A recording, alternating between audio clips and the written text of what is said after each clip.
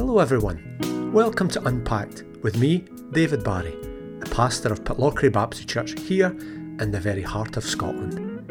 Unpacked is a podcast where we get to hear from some invited guests as they share encouragements, insights and experiences of how to follow Jesus in this current moment. So grab a moment, find some space and let's see what gets unpacked. So hello and welcome. I have here with me today over Zoom because of lockdown restrictions a great wee guy called Mark Fleming, Reverend Mark Fleming, if I give you your Sunday name. And Mark is a friend that I've known for maybe 20 years. For those of you who don't know, one of the roles I have in Pitlochry is that I'm the chaplain to St Johnstone Football Club. And we might talk about that a little bit more as we just unpack in this podcast. But I've been a chaplain since 2001. Initially it was with Stirling Albion, where Ray Stewart, the great Scotland and West Ham legend, was my manager. And now for the last, 8 or 9 seasons, I've been the chaplain at St Johnstone. Especially I was a chaplain when they won the Scottish Cup, which was significant. But Mark, tell us a wee bit about you, where you are, what your role is, and can you start this off by just giving us a wee history of chaplaincy in football, but in sport in Scotland? Sure, David. Great to be with you on this podcast. And as you say, we've known each other for many years. I started as a football chaplain just 3 years before you in 1998, so last century. And it was at Partick Thistle Football Club, Glasgow's biggest team. And the situation there was that if anyone knows much about football during that time, Partick Thistle had a real financial problem. They were facing potential oblivion because of financial difficulties. And the manager at the time felt he was more like a social worker and a counsellor than he was a football coach. And whilst he was wanting to focus and getting 11 fit players on the park on a Saturday to win 3 points, he was having to field a whole load of questions from them about their livelihoods, having to listen to all their worries and woes. And he essentially said to the directors, look, you need to get someone else to deal with all the non-football stuff and let me focus on the football. And that was the basis in which they brought me in. So really, as a listening ear, a sounding board, shoulder to cry on, somebody to talk to in confidence about all non-football related matters. Something that was very new. I think there was other clubs in Scotland at that time had somebody they would call a chaplain, but I don't know that any of them would have maybe done things exactly the same as things developed at Partick Thistle. And tell me, was that John Boyers who set that up for you? No, John came in a few years later, actually. So what happened was I knew one of the directors of the club. In fact, the guy who was responsible for saving the club, starting the Save the Jags campaign. And so I came in without any formal training, without any understanding of what a football chaplain did. So it was just a case really of building relationships of trust with people. So they knew me, they liked me, they trusted me. To facilitate that, the manager suggested I train with the players. So they gave me my own kit. We had 2 cracking kitmen there called Ricky and Chico. And on the front, they put Rev. And on the back of my training top, they put God's wee mate. So they could identify me. And really, for those who don't know, you're about 5'1", is that right? Add another 6 inches to that. Well, 5 inches. But I'm quite wee. So it's fair to say that. So, yeah, I basically was pastorally proactive. If I saw any player struggling with anything, then I would approach them sensitively, seek to support them. Didn't really have a clue what I was doing. Discovered there was 1 or 2 other clubs in the country that had somebody they referred to as a chaplain. One of those guys was a chap called Jimmy Dowds, who was at Dunfermline Athletic. Yeah. And Jimmy told me of this guy, John Boyers, who was the chaplain at Manchester United. And he said we should really get him up to Scotland and, hear from him, find out how he does it down south, because he must know what he's doing. So John Boyers came up to Dunfermline. We met at East End Park.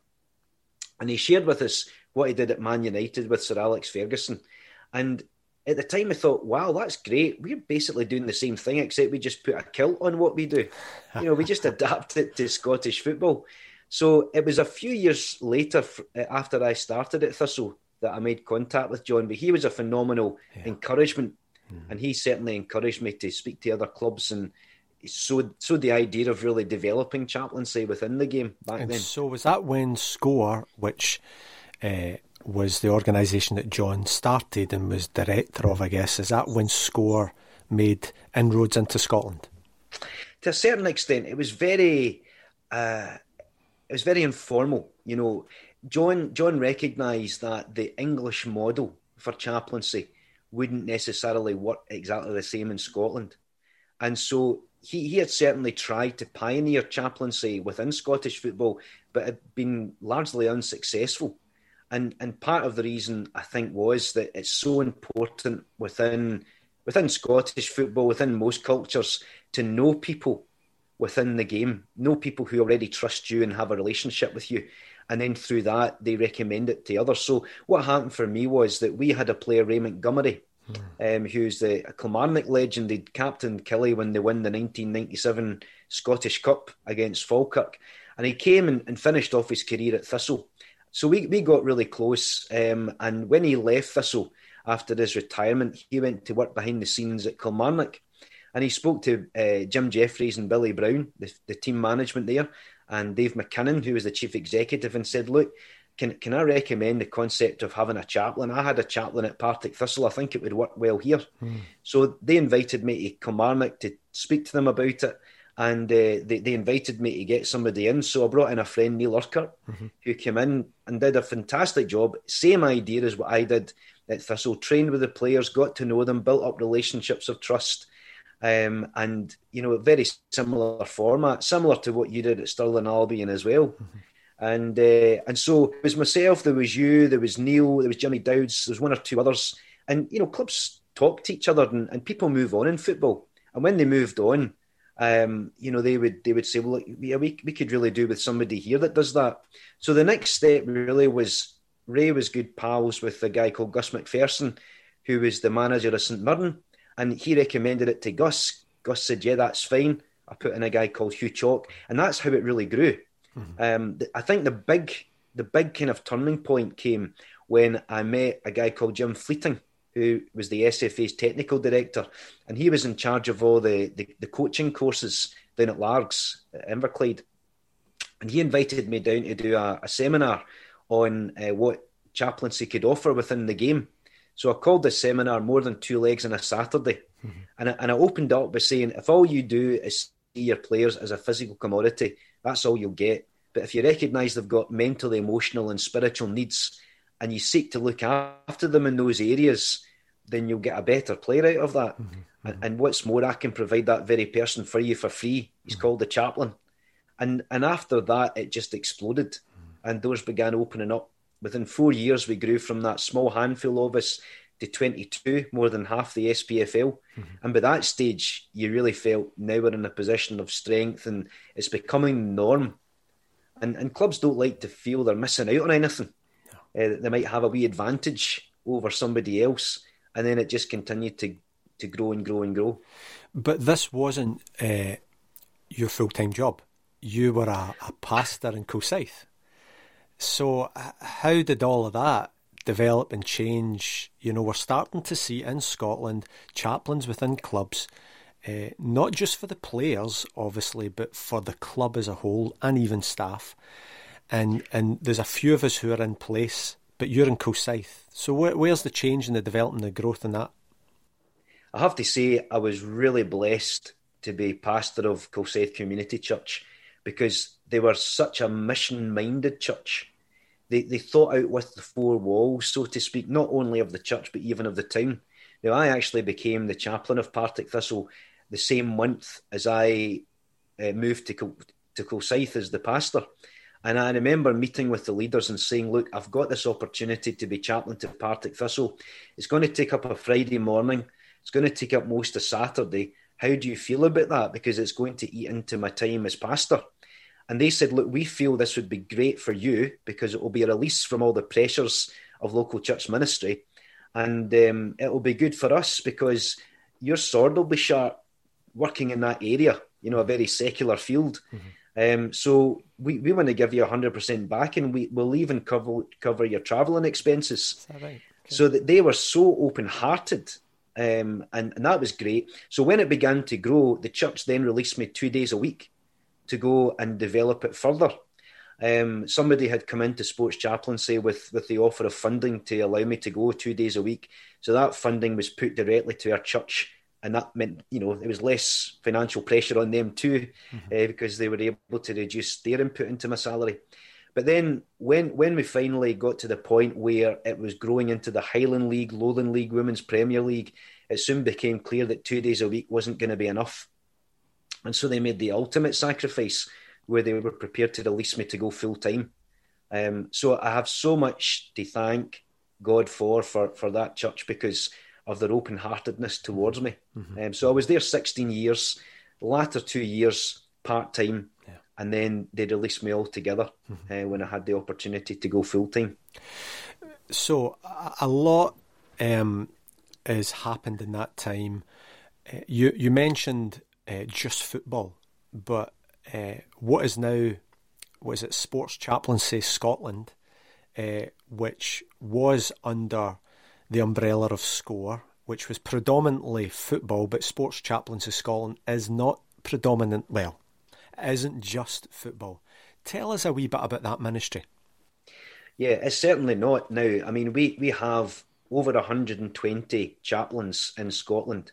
However, I have to tell you, 115 of them are in football. So we're in fact, that's wrong. There's 125 chaplains now, 115 of whom are in football. But it has grown. So we became Sports Chaplaincy Scotland in 2011 officially, at the time that SCORE changed its name to Sports Chaplaincy UK. And so we kind of connected with them and are now very much a part of Sports Chaplaincy UK.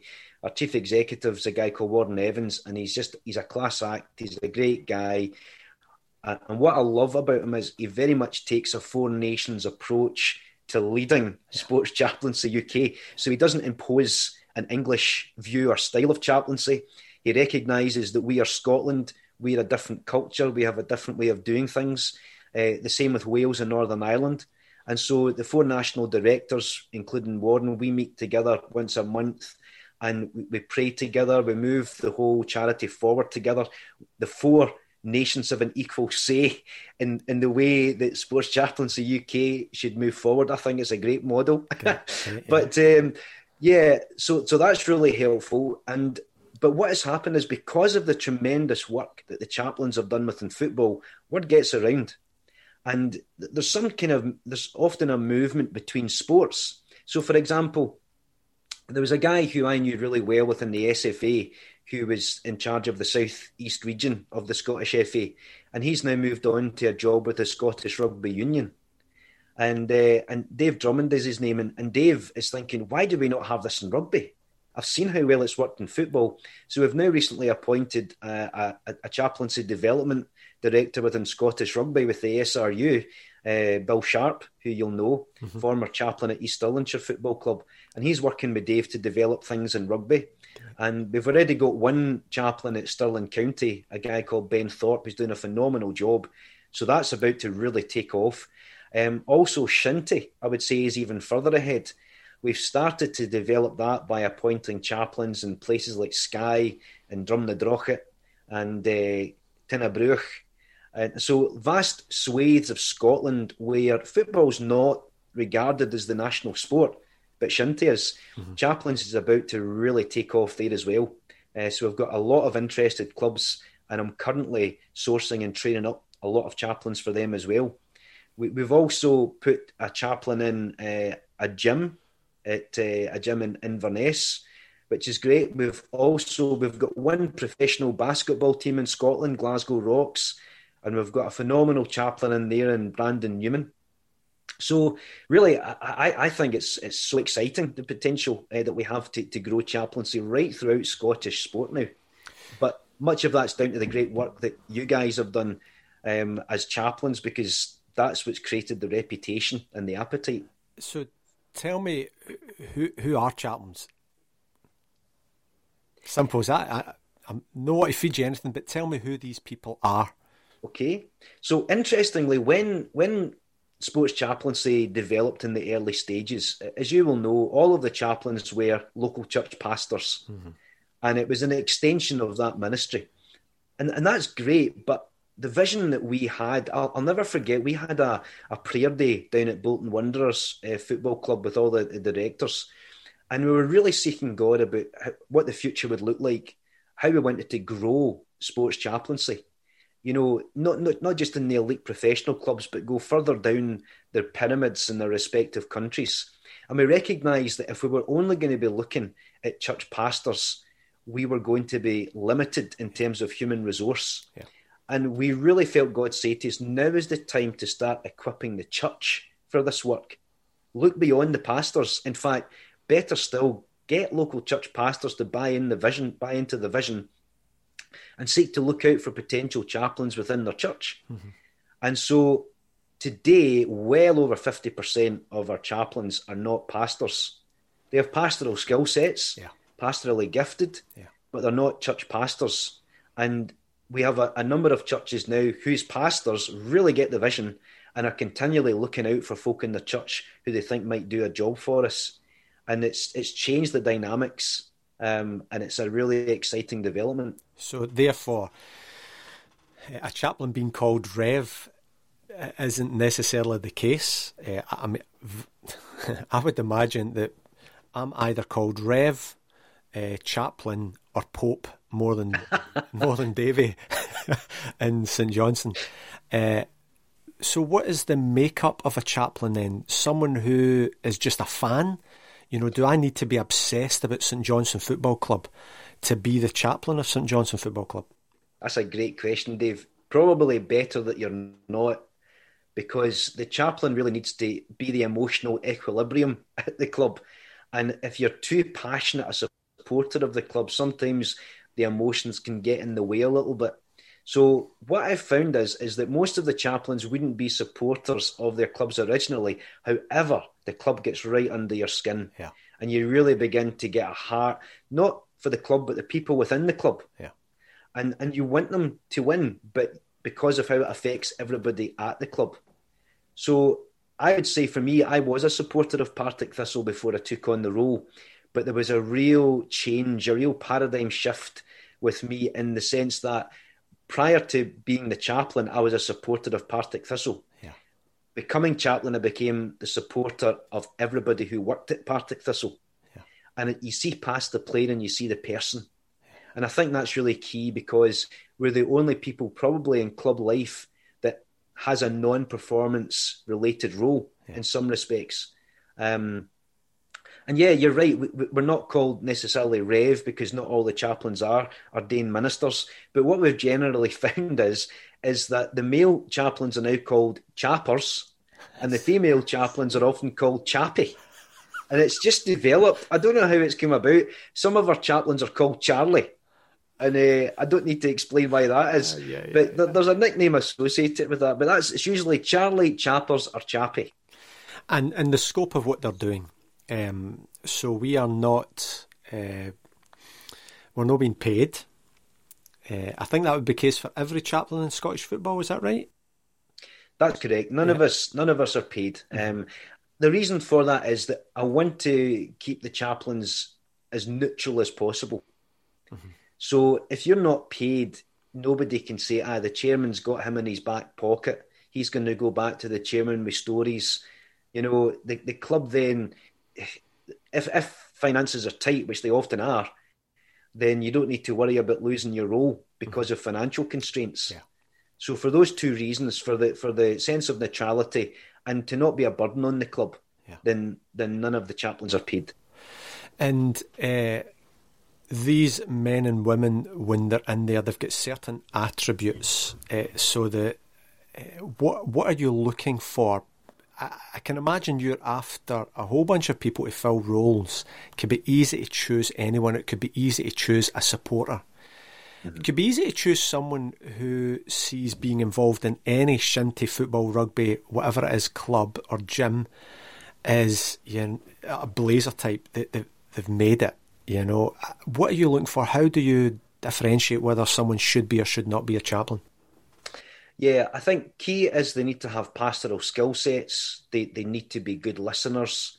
They need to not take themselves too seriously and not be overly religious in the sense that, they can relate well to in a secular environment. So, in other words, they're not put off by industrial language or feel uncomfortable around lifestyles that would be different to, kingdom values, if you like. Yeah. So, somebody that can relate well to people that are not Christians, that don't go to church. They need to have a passion for people, a passion for Jesus. Yeah. They have a passion for football, that helps. Certainly having a knowledge of it helps.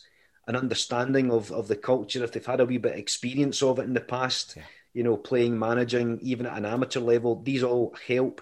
But the key thing is really being a good empathic listener, having a fairly good personality in the sense that they can be proactive and intentional relationally.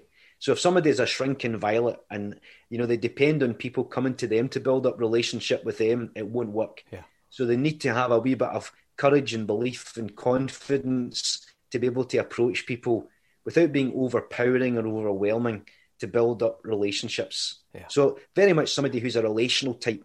And if they have a good sense of humour, that definitely helps, because one of the signs that you're accepted as the, chappers is the fact that they'll take the mickey out of you. And I think when you learn the culture. So, for example, at Partick Thistle, I hadn't started long with them. And as I told you, I was training with them. And our club captain at that time was a guy called Des McEwen. And Des was a Roman Catholic. And he says to me one night after training, he says, Rev, I don't know what your version of a novena is, but you better say one for a first touch. Yours is horrendous. Now, I'm clearly editing that a wee bit. There was some expletives in the midst of that as well. But at first I thought, oh, no, I've been found out. They know I'm not very good. But then I realised that when they start to really take the rip out of you, that's when you're in. So that's why I say you need to have fairly thick skin, not take yourself too seriously, be able to laugh at yourself and be very relational. Yeah, definitely. Now, I have got the freedom of St Johnstone.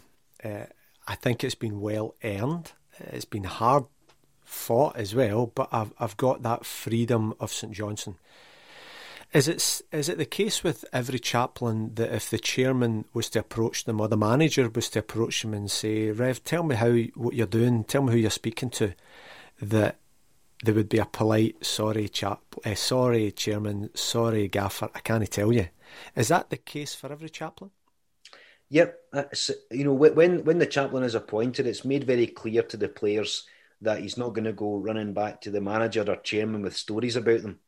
Now, there has been occasions when perhaps, if I've been asked by a chairman or manager, if I've spoke to somebody, I've said yes, but what we've talked about doesn't get shared. Yeah. And so that's okay. There have been times when I've encouraged the player to go to the manager, or I've even offered to go with him. There's been times when I've acted as a mediator between a player and a manager or a managing director. But we always take that neutral stance. We don't take sides. We don't get involved in the politics of the club. We're there for everybody. And I think that's really key, so that in the sense that the chairman, the manager or the players, anybody can approach us with something they're concerned about, knowing that it won't go any further. Mm-hmm. Now, obviously, there's a caveat in that confidentiality that if they indicate they're going to seriously harm themselves or somebody else, we need to escalate that. But apart from that, what they tell us is in confidence, and that's understood from the very beginning on appointment. Now, on a Friday, my week as a chaplain goes like this. I go in on a Monday for my COVID test every single week. The club contacted me. I've always been involved, even during lockdown. I would still go through all the protocols, be in contact with people, and but stay distant from the players. But then when the club approached me and says, we want you in there with the players, Rev, we want you involved with them in their lives in this bubble. So I would get my COVID test on a Monday. I would then go in for maybe just a half hour or so, sit with a great group of people, cleaners and groundsmen, and just wonderful. And a Friday I would go in with my kit. As you say, I've got my kit sitting there waiting for me, extra large, and no extra large yet, but extra large. And I would join in the warm-up, the boxes, and be a bit of a ball boy or be in the gym with people, have lunch, and away from the club, whether it be through Zoom or phone calls or a wee walk, I would connect with players and staff. And that's just a basic week. It really is a basic week. And a lot of that is on my own personal time. And it's a ministry to me as much as I'm giving a ministry to the club. Is that the case for all chaplains, that they are getting their gym kit on, that they are, or are they suits, or are they have got their own office in the club? Tell us a wee bit about that. Okay, so certainly I don't know of any chaplain that has their own office at the club, that's for sure. If you've seen the size of some of our chaplains, you wouldn't need to second guess that they don't train with them. And plus we've got different age groups as well. We've got chaplains that are, in their late 20s, some that are in their late 70s. Mm-hmm. So it really depends on, I suppose, the natural skill sets, depends on how the manager wants to include them. Mm-hmm. So it really depends on the club. They set the boundaries around what the chaplain does.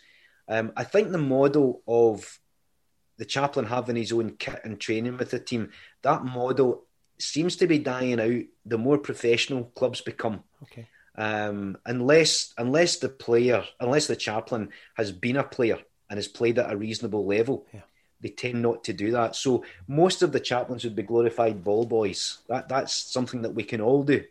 Yeah. But all the chaplains would turn up to training wearing the club jacket, so they're identified as a member of staff, volunteer member of staff. On match days, most of the chaplains will turn up in their suits and their white shirts and their club tie.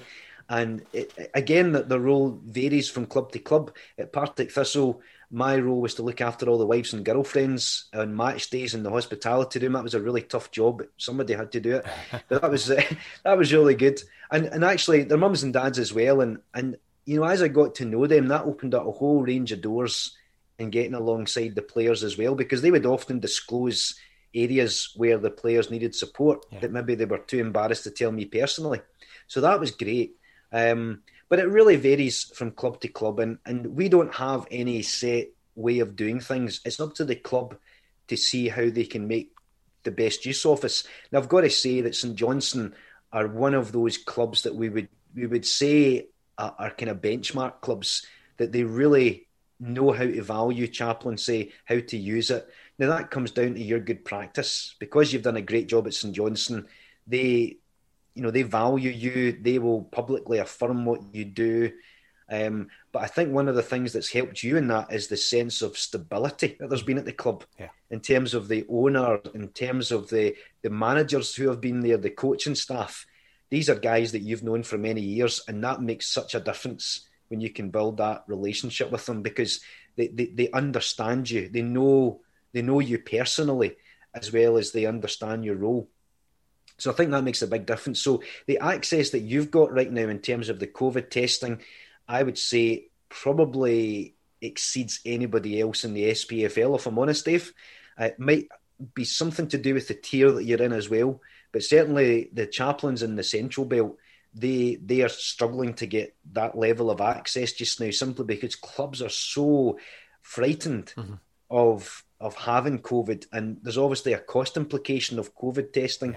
Yeah. And plus the chaplains don't want to be that guy that introduces COVID to the club. No chance. So I think what St Johnstone are doing and giving you the COVID test is incredible, and it tells me something about St Johnstone, about how much they really want to look after their players and staff, but it also tells me something about you and how much they realise your value and importance at the club. So it says a lot for both of you. Well, when Tommy Wright, who was the manager of St Johnstone, left, as a chaplain, I know that my days at the club could be numbered, because you can have a manager come in and simply say, thanks but no thanks. And I'm an invited guest. I've said that a number of times to management. I'm here only because you want me to be here, and I've no right to be here.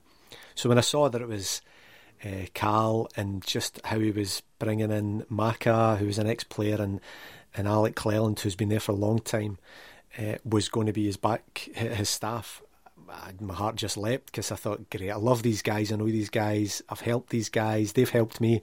And so it was, for me, a marriage made in heaven, if I'm perfectly honest. So, but as we're just winding this up, a couple of things I'd like to get your point of view on. One, again, for people who are thinking that, for me as a chaplain, what I do is go in there and just speak the gospel, speak the gospel, speak the gospel. It'd be good if you get your opinion on that. And two, why is this an important ministry of the church, by the church? Why is this a kingdom ministry and not people like myself who would love to have been a footballer but was nowhere near good enough? It's just like a dream come true for me. Why is that not the case, and why is it kingdom ministry? So first of all, it's important to point out that whilst we're pastorally proactive, we're spiritually reactive. So we don't go in and impose our beliefs. We don't go in and initiate conversations and spiritual things. But the challenge is, can we live a life that demands a supernatural explanation? Is there something about the way we treat people, the way we serve them, that speaks to them of something that is different in us and attractive in us and worth asking about? And so what I've found over the years is as I've simply sought to model the compassion of Jesus and treat them the way God has treated me. So whereas within football, it's very much a results-driven business, people are judged and valued according to their performance and results. That's not how God judges us. It's not how God treats us. He treats us according to his grace. And he puts that value of the blood of his son, Jesus, on us. That's the value that he places on us. So what we're doing as chaplains is we're treating people as God has treated us. We're valuing people as God values us. And we're seeking to model something of the value they have to God. And out of that, we trust that God gives good opportunities to share Jesus. And he does. Now, just to illustrate that, I remember one time, one of our players at Partick Thistle, he'd said to me, Rev, do you christen wains? And I said, well, I do something similar. I do a thing called a blessing, whereby, we believe that God's designed and created your little one for a purpose and for significance in life. And as she gets to know Jesus, and as you and your wife get to know Jesus, that'll really come to full fruition. And so I kind of talked around along those lines, and he said, that sounds great, Rev. He just wanted a naming ceremony, let's be honest. Yeah. But I said, why don't you come to my church and we'll do it there? And he said, I don't know, Rev. I don't think that I would be back because I live too far away and I'd feel a bit conspicuous standing there with all these folk that I don't know round about me. If I just had a wee private thing in my house, would you do it there? I said, yeah, of course. So we arranged that. However, the following week, he came back into training and he says, Rev, I've had a thought. I want all the boys there too. And my house is too small. So I've hired a function suite in Tiger nightclub in Glasgow. Would you do it there? Well, I thought, you're a dancer. That's perfect. I said, see, when you say you've hired a function suite, do we have that to ourselves? He said, yeah. I says, well, how about if I brought down my church worship band and I brought my street dance team and I brought my puppet team and we gave you a bit of church in Tiger? He says, Rev, would you do that? I says, I would. I said, what's more, I'll cancel my evening service that night and I'll send everybody else to another church and I'll bring 30 folk from the church down and we'll join you in Tiger. And what a night it was, because we had the opportunity to present the gospel in so many different ways. And at the end of the night, I'm standing at the bar with one of the players and he turns to me and he says, Rev, that was amazing tonight. You've really got me thinking about stuff. I've never really been able to make a connection between you and church before now, because you're all right. And it's that way you think, oh, okay. So there is that presumption, there is that preconceived ideas that churches are just on a different planet, that Christians are weird, and that what would we ever have in common with them? And I feel that what chaplaincy does is it gives the church the opportunity to build a bridge into the community called sport and impact it with the love of Jesus, and as a result, really create opportunities. Yeah. And I think when a church sees that, as your church has done, which is great, they've recognised the value of your ministry. And it is a ministry. It's not, you're not just kicking about with your pals. No. It's not a jolly. It's cutting edge ministry. It's missional. And I really feel that chaplaincy is the way nowadays for churches to build bridges into communities by giving them practical, tangible service, which puts Jesus on display by the way we speak and the way we treat people. So I think it's great that Pitlochry Baptist gets this and they're prepared to release you to do that. They get the blessing of having a guy coming into them that knows how to relate to the world as well, and so better equip them into their ministries, because there's a sense in which all of your church are chaplains. Wherever they are living and working, they're chaplains there. Yeah. Well, I think you've tied that up very nicely. You've described kingdom ministry. I don't think it even says right at the beginning that I always call you the chaplain of the chaplains. So what would be your official title be? So my official title is Scottish Director of Sports Chaplaincy UK. It's very good, isn't it? I like Sounds it. Good, eh? Are you not the only one with an office? Have you not got an office in the SFA? Or did you? So I'm also the chaplain to the Scottish FA, and they did give me an office, and I handed it back within about 2 months because I said, this is not an office-based ministry. Yeah. I need to be out and about meeting people. So what I actually did was I developed my own office. Hampden's got a cafe on the second floor. And so I found this wee space where it's nice soft seating and it faces the back wall. So whenever I'm meeting with people, I meet them in there. Yeah. And it's a wide open space. So yeah, the office didn't work. I'm not an office person. I need to be out and about amongst people. Correct. Correct. So it works better that way. Well, thank you very much for joining us in our podcast. I'm sure those who have been listening will have an insight into a kingdom ministry that is going on all over. And you are the author of a book. Before we end, we must mention the fact that you now are an author.